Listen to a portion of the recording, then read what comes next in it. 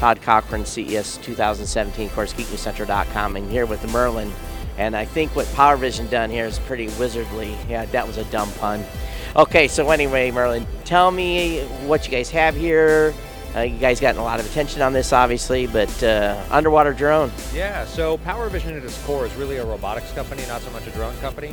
And we've actually been in operation since 2009 doing commercial drones, fixed wing, single rotor helicopters, quadcopters in China, even rotors, rolling rotors in the commercial space. And when we launched our first worldwide consumer product, PowerAg, it was all about sort of changing the idea behind what a quadcopter and what a drone could be and what robotics could mean in our everyday lives. So it's a natural progression for us to take that next step and say that we've got ones that fly, we've got ones that are helicopters, we've got ones that are quadcopters, let's make one that swims. And the response and reception from CES 2017 has been incredible. So give me the specs. How deep, how long? There's obviously a cable that's interconnected because obviously wireless doesn't work underwater. Right. The only thing that works underwater is sonar. So there is a tether. It's the tether that comes with it is a 100-foot tether. We're going to sell longer lengths as an accessory SKU. It'll go down 30 meters, no problem. And the battery life is going to last you about 4 hours underwater. If you're driving it at full clip, tooling it around, it's going to be between 2 and 3. The camera on it's an integrated 4K camera with lights on the front, as well as it'll take 13 megapixel stills. The greatest thing about it, though, is that the drone industry over the last 18 to 24 months has really changed in a lot of ways. A lot of people accept the fact that everything flies now, everything is relatively stable in the air, and it's about the accessorization of those quadcopters. What does yours do? Mine's a selfie drone, mine has a claw, mine is a commercial drone with a thermal camera. And so we wanted to look ahead, and even though it's something new to the industry, an underwater drone, we wanted to take that next step and accessorize it as well. So we built into it a sonar fish finder directly into it. So most quadcopters, while you're flying in the air, there's a section where you can pull up a map provided by Google or somebody. And this one, the same thing, except instead of a map, you're going to get the sonar from the fish finder, which gives you the topography of the body of water that you're in, as well as the relative size and position of fish in your area. And then, of course, you see this big long stick on the front. That's actually something you can attach your fishing line to from your fishing pole to dangle your bait in front of the camera and watch in stunning 4K as the fish comes up and snatches your bait, which will separate from the drone, and then you can reel it in with your fishing pole.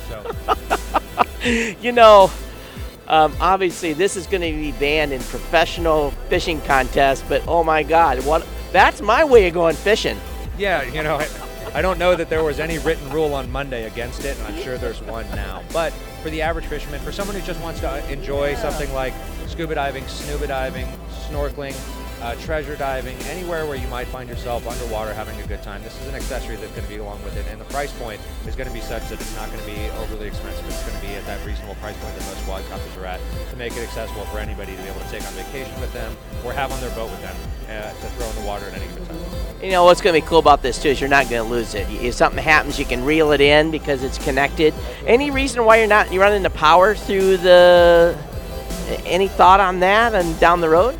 Yeah, we've actually got a whole slew of great engineering ideas. So now that the platform is basically done and we're going to be shipping this thing in the spring, the next step in regards to accessorizing it further, whether it be things like arms that open and close. Lots of people. The greatest thing about this booth in CES for us, when people walk in on this side of the booth, wow and amazed, and they walk out the other end of the booth with great ideas. And one of the great things about CES is the exchange of ideas.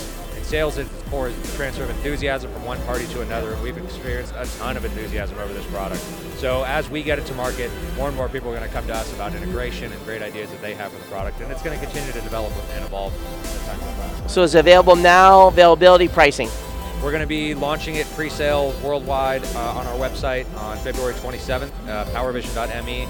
Pricing will be available then. I can't give you anything. I can tell you it's going to be relatively reasonably priced for a sort of a standard quadcopter, and it's going to be shipping in the spring. There you go. So you folks, you're going to want to go to, I got to look at the sign, powervision.com? Powervision.me. Powervision.me. Todd Cochran, Geek News Central here at CES 2017.